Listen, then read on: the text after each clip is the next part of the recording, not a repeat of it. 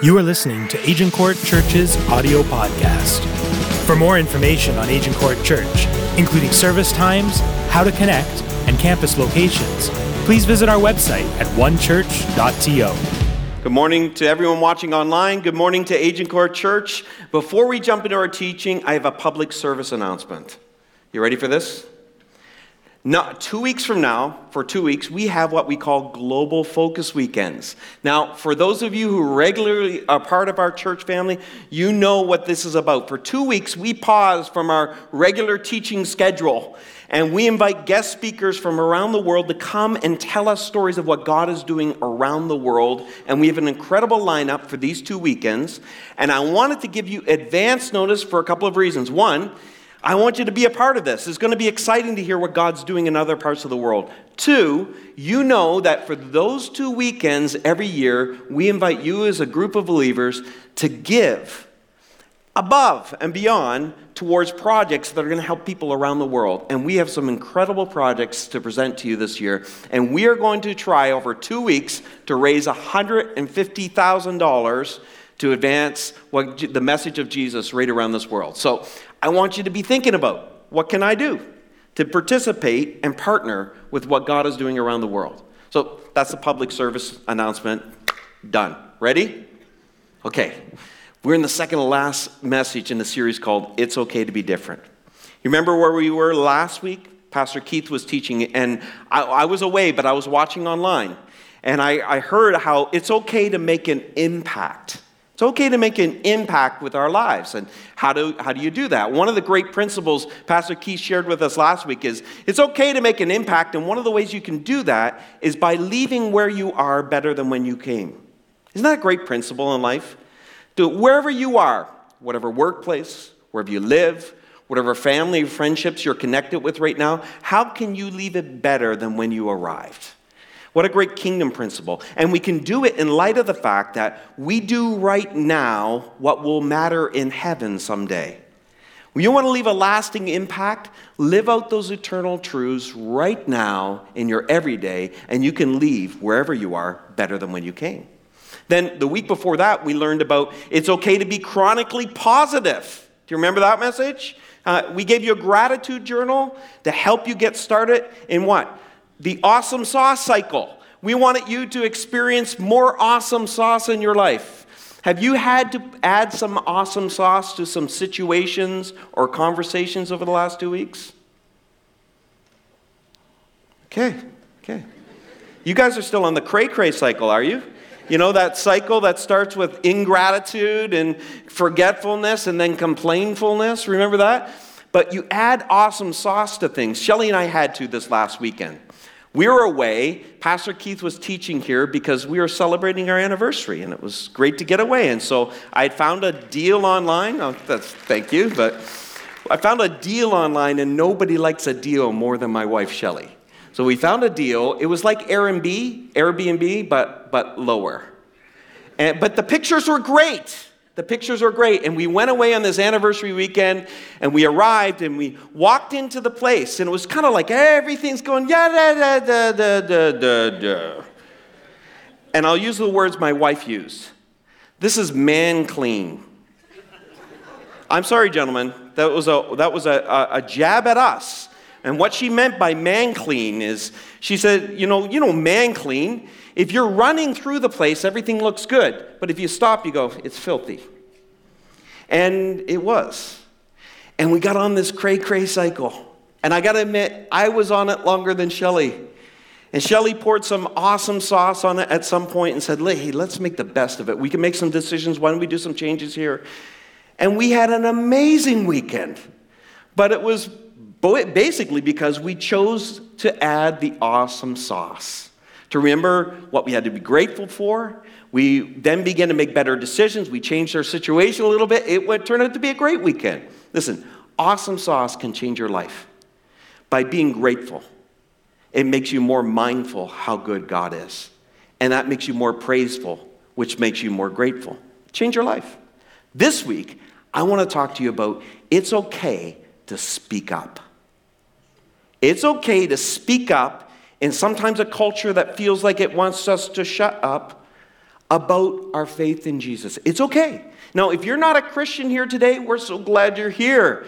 But a lot of this message is going to be pointed to the people around you. You get a pass this week. You get to sit and listen to why are Christians, why do they make such a big deal about speaking up about Jesus?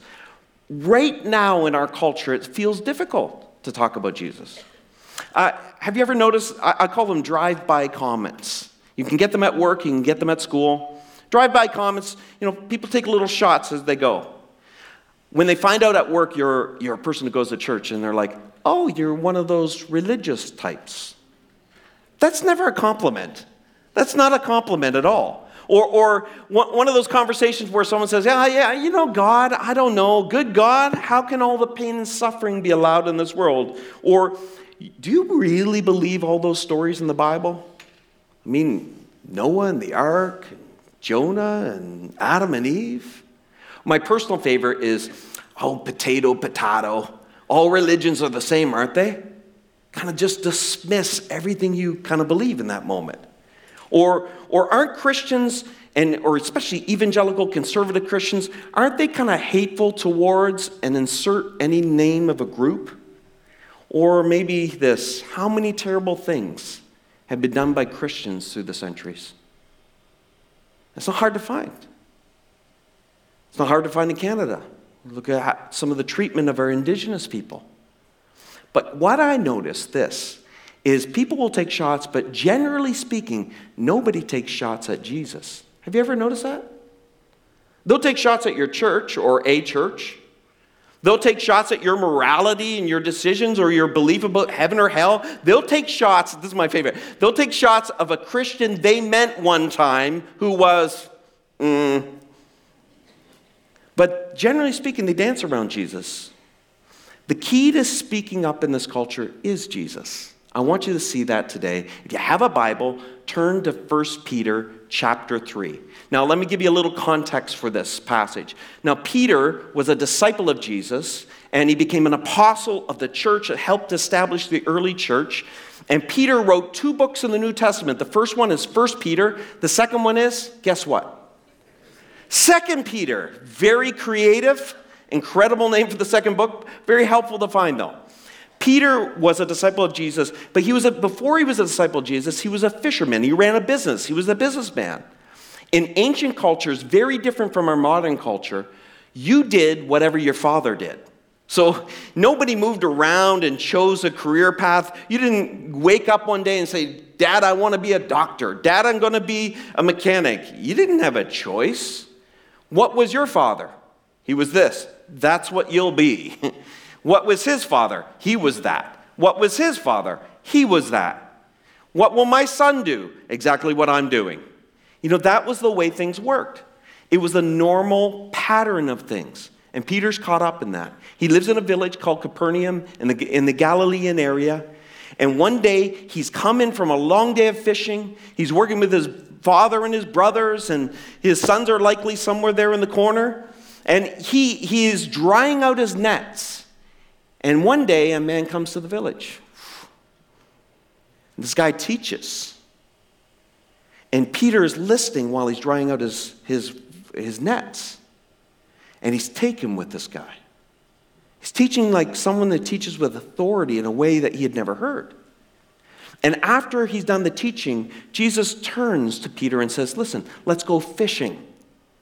And Peter's like, clearly, Jesus, you're a carpenter and know nothing about fishing. Nobody fishes in the heat of the day because the fish go deeper in the water. You can't catch any. You fish through the night. You fish in the early morning. That's when you do your fishing. But probably to be polite to Jesus, Peter did go fishing. And if you know the story, they caught the mother lode of all fish.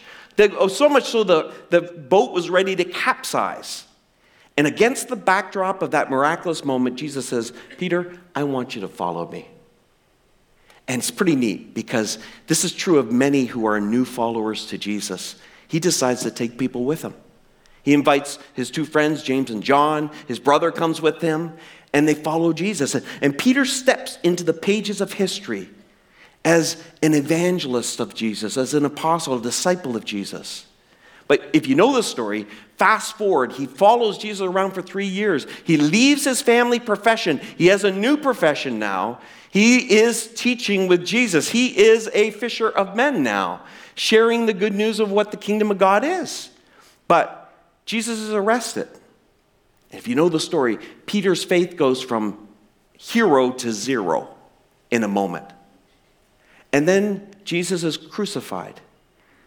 Peter goes back to the old normal pattern, and he becomes a fisherman all over again. But the story doesn't end there, because Peter was also the first disciple to peer into the empty tomb. And then Jesus has breakfast with Peter on the beach. It's an incredible moment in the story. That's the context for what we're going to be talking about today. Now, just to be clear, the world in which Peter lived in was dangerous for Christians. It was dangerous to speak up at that time in human history. In fact, they would crucify Peter for it at one point. And history says it this way, that Peter felt so unworthy to die in the manner that his Lord and Savior Jesus had died, that he asked the Romans to crucify him upside down, and they did it. It was a tough era to speak up. A very difficult era to speak up in. And Peter, in 1 Peter chapter 3, starting in verse 13, gives us some key insights, extraordinary insights actually, on how to speak up and how to live up in a world that might want us to shut up. Here it is. Let's read some of it. 1 Peter chapter 3. Peter says this, "Now, who will want to harm you if you're eager to do good?" Is that not a great question? Great question for me to ask myself. Am I eager to do good? Who's going to want to harm you? But even if you suffer, don't like that word, for doing what is right, God will reward you for it. So don't worry or be afraid of their threats. Peter's talking to Christians who had every reason to worry. He's talking to Christians not in 2018 in Canada, in Toronto, Canada. He's talking to Christians where in that world it could cost them their lives. Peter's facing two real struggles to speak up, and we face the same ones, but they look a little different in Canada. The first is fear, afraid of what could be lost if you speak up. And it was very real in that first century because it could cost you your life. Your life, it could cost you everything. Thankfully, in Canada, we don't face that type of fear, right? We don't face the type of fear that it might cost us our lives, but it could cost you a date. She might not want to date you if you're a Christian. Someone might not want to marry you when he finds out that you're a Christian and church is a part of your life, and I don't know. It might cost you something at work. When your faith values inform your decision-making at work, it may cost you. Peter's being very clear. It may cost you, but clearly not to the level of this first century Christians. Now, just a little side note. It's good for us to remember so it informs our prayers and our heart, and we'll hear more about this over our Global Focus weekends. It may not cost us our lives, but it is costing Christians their lives around the world. There are people that are persecuted for their faith, their churches are burned down, they are killed because they're Christian to this day, to a greater degree than at any other point in your life. It's incredible how much violence is around the world. So fear is one. The other is this. For Peter, it was hard to speak up because the message was hard. It was a hard sell in an ancient culture, the message of Christianity. Here's why. The message wasn't this. You have many gods, we have a God. Our God is more powerful than your many gods. It wasn't that simple. Or it wasn't, we have a religion and you have a religion and our religion is right and yours is wrong. It wasn't that simple. What made Christianity so dangerous is the message was this. You have many gods. We have one God. And your gods don't exist. That's a completely different narrative. Because in that narrative, those are fighting words. In an ancient culture, much like Canada, you can believe anything and everything as long as you don't say one thing is exclusively true. So in that culture, you could add gods onto the gods you already had. In that ancient culture, they were under Roman rule. You often had the emperor as a god. You would have a local god that would be over your area, and you had a myriad of gods that you could serve and love. And so you're welcome to add a god onto the menu. You just can't say that there's only one god on the menu. This was a hard sell. This was difficult.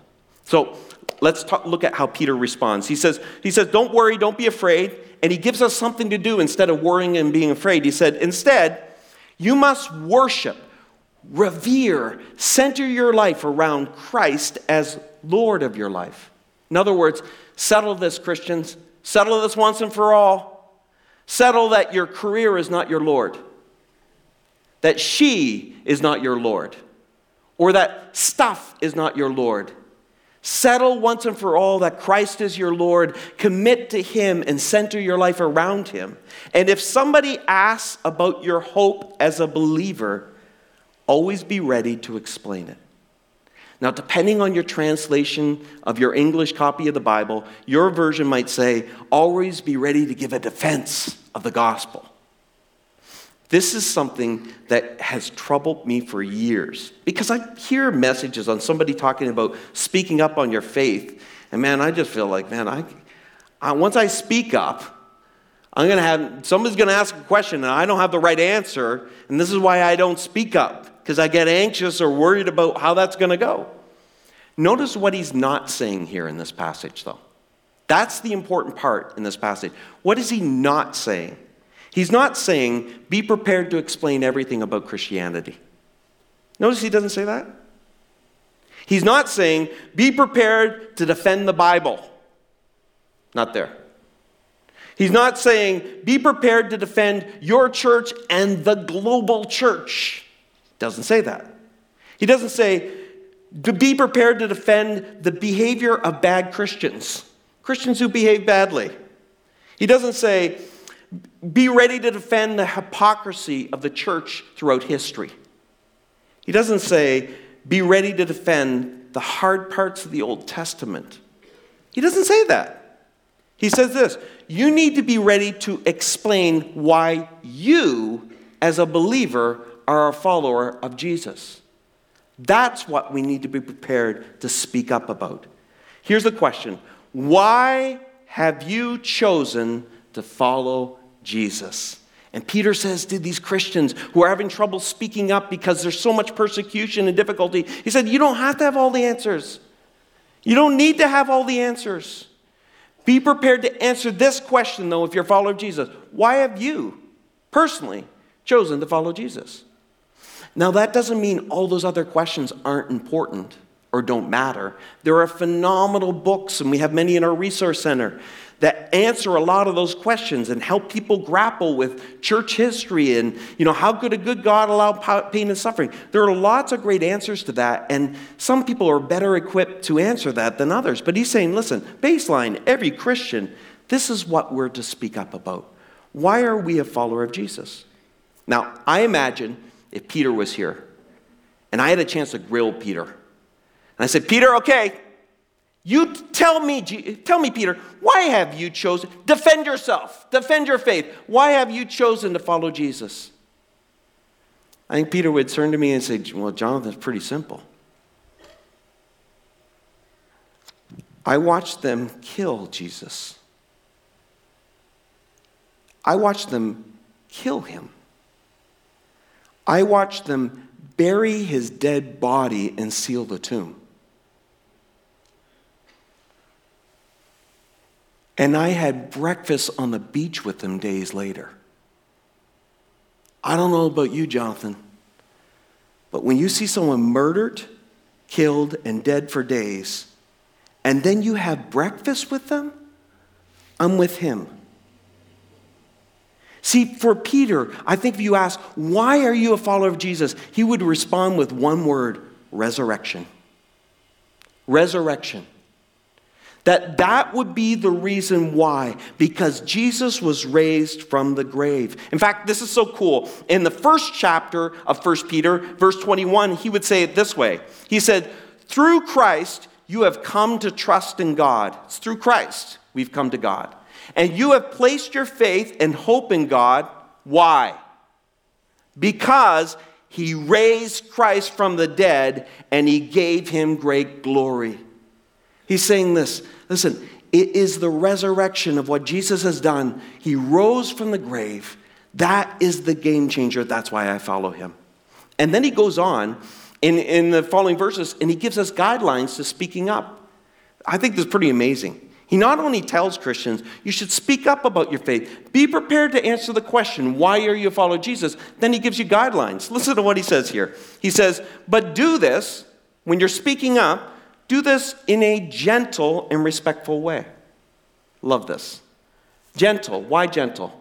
Because it's not about winning an argument. It's funny when we're married couples, there are arguments along the way, right? Yeah, right. I heard someone a little too enthusiastic. There are arguments. It's part of life. It's part of doing community with others.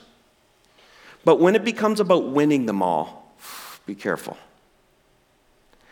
There's a gentleness. You know what gentleness is? It's strength under control. It is not weakness. It is strength under control. And he's saying to Christians, listen, be gentle. It's not about winning arguments. It's not about dominating. That's a different paradigm. That's not the paradigm of God's kingdom. This is why sometimes you see religious circles and Christians get overly enthusiastic politically in political circles, and you're just like, whoa. It was never about dominating a group of people with your beliefs. It's not how it worked. But be gentle, strength under control, and then be respectful. I love this. This means this. There's never an occasion or reason to be disrespectful about somebody else's beliefs. There's never a reason or occasion. Now, what if they're being disrespectful, Jonathan? Yeah, that's great. That doesn't mean you have to, right? They can't make you be disrespectful. There's never a reason to be not gentle or respectful in communicating and speaking up for why you might be a follower of Jesus. Then I love, he doesn't leave it there. He says this, keep your conscience clear. In other words, live in such a way that you don't give them a reason to discount what you're saying. Live in such a way that you don't feel guilty that your words and your lifestyle don't match. Not that that ever happens to anyone. Then if people speak against you, they will be ashamed. See, it's pretty interesting. Peter's saying this. It's about speaking up and living up. That as we live up, it gives weight to what we speak up about. And as we speak up and people look at our lives, it lives up to what we're speaking up about. All of those things brings credibility to our witness. Then when people speak against us and they see how we live, they'll be ashamed of that. Peter's saying this. We are always going to have people, and you're going to have people who don't believe what you believe, and that's okay. Be respectful, be gentle. Because they could possibly be looking for a reason to discount your witness. Because they're going to look for a reason, because sometimes even when you're doing the right things, your behavior convicts them. See, friends, some people are going to be critical of you. Critical of what you say, critical of what you do. Because your morality and your behavior, oftentimes, they don't think you're wrong, they know they're wrong. And they don't like that. And friends, you know what? You're the same, I'm the same. When was the last time you did something that was wrong or said something that was wrong? Right? And somebody else came along and pointed it out? Or you're saying something wrong, you're gossiping, you're going on about something, and somebody comes in and says, hey, I don't know if we should be talking about this. Now, do you naturally feel like, oh, thank you. Thank you for pointing out my wrong behavior and wrong words. Like, I feel so much better now and lighter that your good behavior and your good words shone a light on my bad behavior and bad words, and now I feel so much richer for it. No. What are we? We're critical of them. We get critical of them. Why? Because their behavior has shone a light on our bad behavior. That's kind of normal. Friends, we've all been there. We've all been a part of that. And Peter says this, when you live out your Christian values, you're going to get some pushback. Get used to it. But don't give anybody a reason Don't give anyone a credible reason, to be critical of your behavior. See, we need to be ready to give an answer to why we've chosen to follow Jesus, and then we need to live up to it. And we'll always be imperfect at that. Listen, I love it to be able to say this as often as I can in this church community. Hey, friends, I'm glad we're together because all the perfect people left a long time ago. It's just you and me. Because we're imperfect people that will never live it out and speak it up to the way that we will someday when we're with God. But we want to endeavor to be as close to that as possible. So that when people look in at us and they see us and they say, listen, I don't believe a thing those Christians believe, but I got to admit, they're good people. Man, they're good people. Or I don't want to become a Christian, but I sure hope my daughter marries one. Because they stick. Or listen, I don't believe anything about this Jesus or anything like that, but man, I hire as many Christians as possible because they show up early, they work hard, and they're honest. They're the best employees in this place. That should be us living up, and it brings weight to what we speak up. When people ask, like, why are you the way you are? Why do you follow Jesus? So he doesn't stop just there. But here's the powerful principle that comes from all of that. Friends, it's hard to be critical of a selfless, generous, and compassionate living. It's hard to be critical of that. If we're focused on being selfless, serving people, serving our city, serving the people in our lives, if we're focused on being generous with people, if we're focused on being compassionate, it is really difficult to be critical of that type of living. Now, you may not believe what someone else believes, but when you live that way, people pause and they take note. That's pretty attractive living. That's pretty unattackable living. Well, what's he guilty of? Being selfless and generous and compassionate? Oh, well, sign me up then. Now, those of you who know me, if you're new here, you don't know this about me, but I love history. And in Easter of this past year, I introduced you to one of my favorite authors, a guy named Larry Hurtado from the University of Edinburgh. He's a professor there. He wrote a book that I love. It's called Why on Earth Did Anyone Become a Christian in the First 3 Centuries? And it's a fascinating book because it chronicles what happened to Christians in the first 3 centuries. And in his estimation, it is a complete miracle there's even a Christian movement in the world today because of the incredible persecution, death, marginalization, economic depression that happened as a result of people becoming a Christian. And so he tries to figure out, why would anyone want to become a Christian? And in this book, I was introduced to a Roman character, and I read some of it in Easter to you. I'm going to read a little bit more right now. His name was Pliny the Younger. Now, he was a Roman governor in the region of modern-day Turkey. And what's fascinating in history is we actually have, and you can Google this yourself, Pliny is P-L-I-N-Y, the Younger. We have interactions between him and the emperor at the time, which was named Trajan. This is 70 years after the death and resurrection of Jesus. And what happened is Trajan demanded emperor worship. Not every Roman emperor did, but Trajan did. And it was a way to subjugate the masses. It was a way of making sure that you were going to be loyal to him. So they demanded this emperor worship, and Christians came under intense persecution because they would not worship the emperor of Rome. Now, it was interesting, in history, the Jews got a pass because the Romans had been frustrated with the Jewish people and they couldn't subjugate them unless they could only serve their God. And so they gave the Jews a pass on this, but not the Gentile Christians, not the Christians. So intense persecution comes. From Rome, Emperor Trajan sends instructions to all of his governors to have the Christians arrested because they were treasonous towards the government because they wouldn't submit and worship the emperor. So it's pretty interesting because Pliny the Younger, who was raised by his uncle, guess this, his uncle's name was Pliny also, but his was Pliny the Older. See, notice a pattern, 1st and 2nd Peter, Pliny the Older, Pliny the Younger, fishermen. It's amazing how everything connected then. So Pliny the Younger writes to Trajan and says, listen, I've done it. We've rounded up the Christians, and there are way more in the text. It's very interesting. There's way more than we even knew. They're everywhere. We've imprisoned the rich ones, and we have tortured the poor ones. We have infiltrated their ranks, and we have investigated them thoroughly. So he's writing to Trajan like he's basically saying, so what do I do with them? And here's what he says. Here's his words in the account. He says, the sum and substance of their fault and error. This is what they've done. This is what we discovered about them. Had been that they were accustomed to meet on a fixed day before dawn and sing responsively a hymn to Christ as to a God. So he says, Trajan, I found out what they're guilty of. Before the sun comes up, they gather together and they sing hymns. Now, hymns were important in the early church because they didn't have a Bible. They had fragments of letters from Paul or Peter and others, but they didn't have a Bible. They didn't have 66 books well-bound and translated into their language. They didn't have that.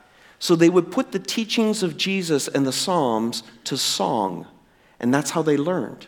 So they'd be teaching one another early in the morning by singing songs, and then they claimed that Jesus was God. Friends, if you're a follower of Jesus, these are your peeps. These are your peeps. These are the people, this is how they lived. And so Pliny the Younger goes on and he says this, and to bind themselves by oath, they took an oath early in the morning together when they gathered, not to some crime, not to some subversive act against the government, no, not to that, but to not commit fraud, theft, or adultery, or falsify their trust, nor to refuse or to return a trust when called upon to do so. So he said, they sing responsibly and then they take an oath before they go to work that day. They're not going to steal, they're not going to lie, they're going to keep their promises, and they won't commit adultery. And you can almost hear Trajan say, Emperor, or you can almost hear Pliny the Younger say to Trajan, so Emperor Trajan, these are probably the best citizens we have. They're not criminals. Well, what are we to do with them? How are we supposed to handle these people? Now, friends, just side note. Could you imagine if every Christian in the city of Toronto gathered together, sang songs responsively about Jesus, declared him as God, took an oath not to lie, not to be dishonest, keep their promises, not to steal, not to fraud, not to commit adultery? We'd be living up. And people would be asking us to speak up. That could change a city. Pliny goes on. He says this. When this was over, because they're not done yet, it was their custom to depart. They went to work. And then to assemble again to partake of food. I like this. But ordinary and innocent food. Now, you probably don't know why he makes a big deal out of this, but there was a rumor in ancient cultures in Rome in that time that Christians ate babies. That was a rumor, that they ate the flesh of babies and they drank the blood of babies. Now, where would people get the idea about eating the body and drinking the blood? Communion. Communion. When Jesus gathered with his disciples, and we sang about it earlier, it wasn't the literal blood of Jesus. It was a symbol of Jesus' lifeblood and flesh, him dying so that we could live again. So he's saying, listen, I don't know what you think they're guilty of. And friends, if you're a follower of Jesus, you're here because of what they believed and how they lived. It gave weight to them and witness to them. In verse 17, Peter says this. He continues, he says, remember, it is better to... Listen, you didn't log on today on our online church. You didn't come to church to hear this today, but Peter's going to have us hear this today. He said, it's better to suffer for doing good, if that is what God wants, than to suffer for doing wrong. In other words, friends, in life, every one of us will face suffering.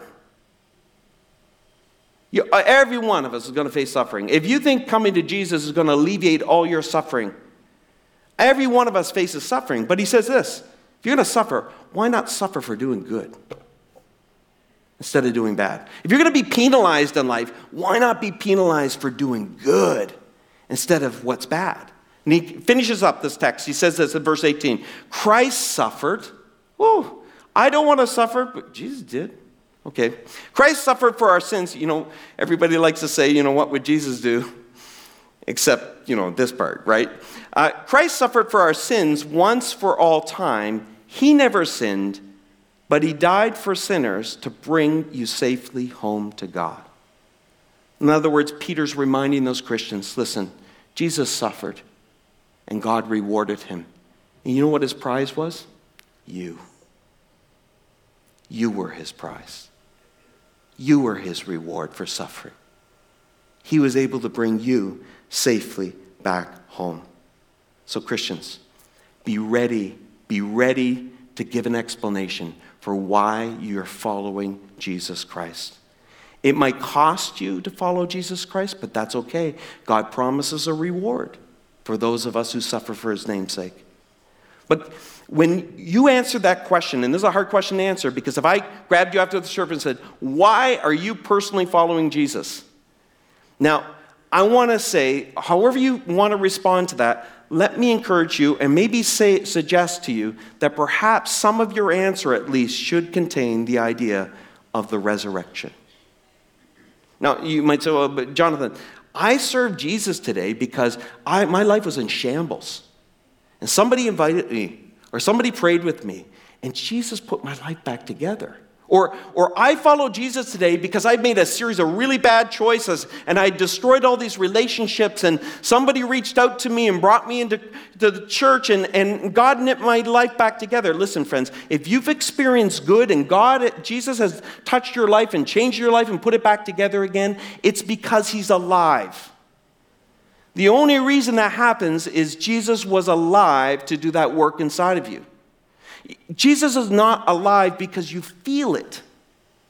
Jesus is alive because he rose from the grave and ascended to heaven.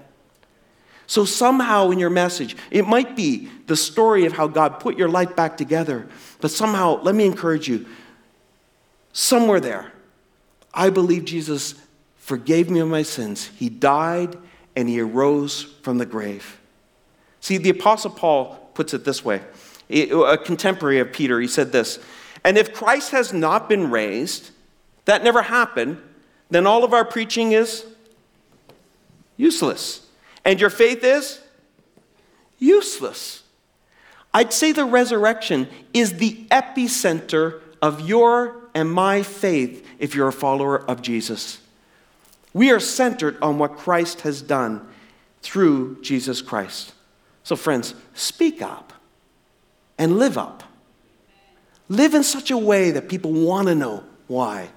And then be prepared to give an explanation for why you're a follower of Jesus.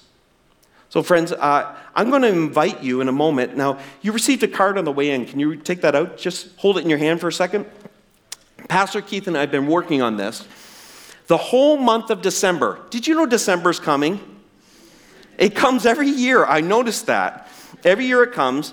The whole month of December, we have designed it in such a way that we want to encourage anyone who's a follower of Jesus, but we have designed it to be an invitational month.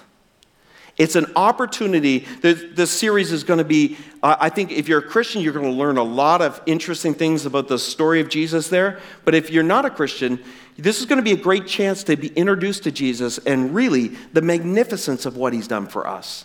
And it kind of kicks off that first weekend. We're going to have a group with us that were here to do our hymn sing a couple of years ago. They're an amazing musical group. They have a brand new Christmas album out. It's all of the Christmas classic carols.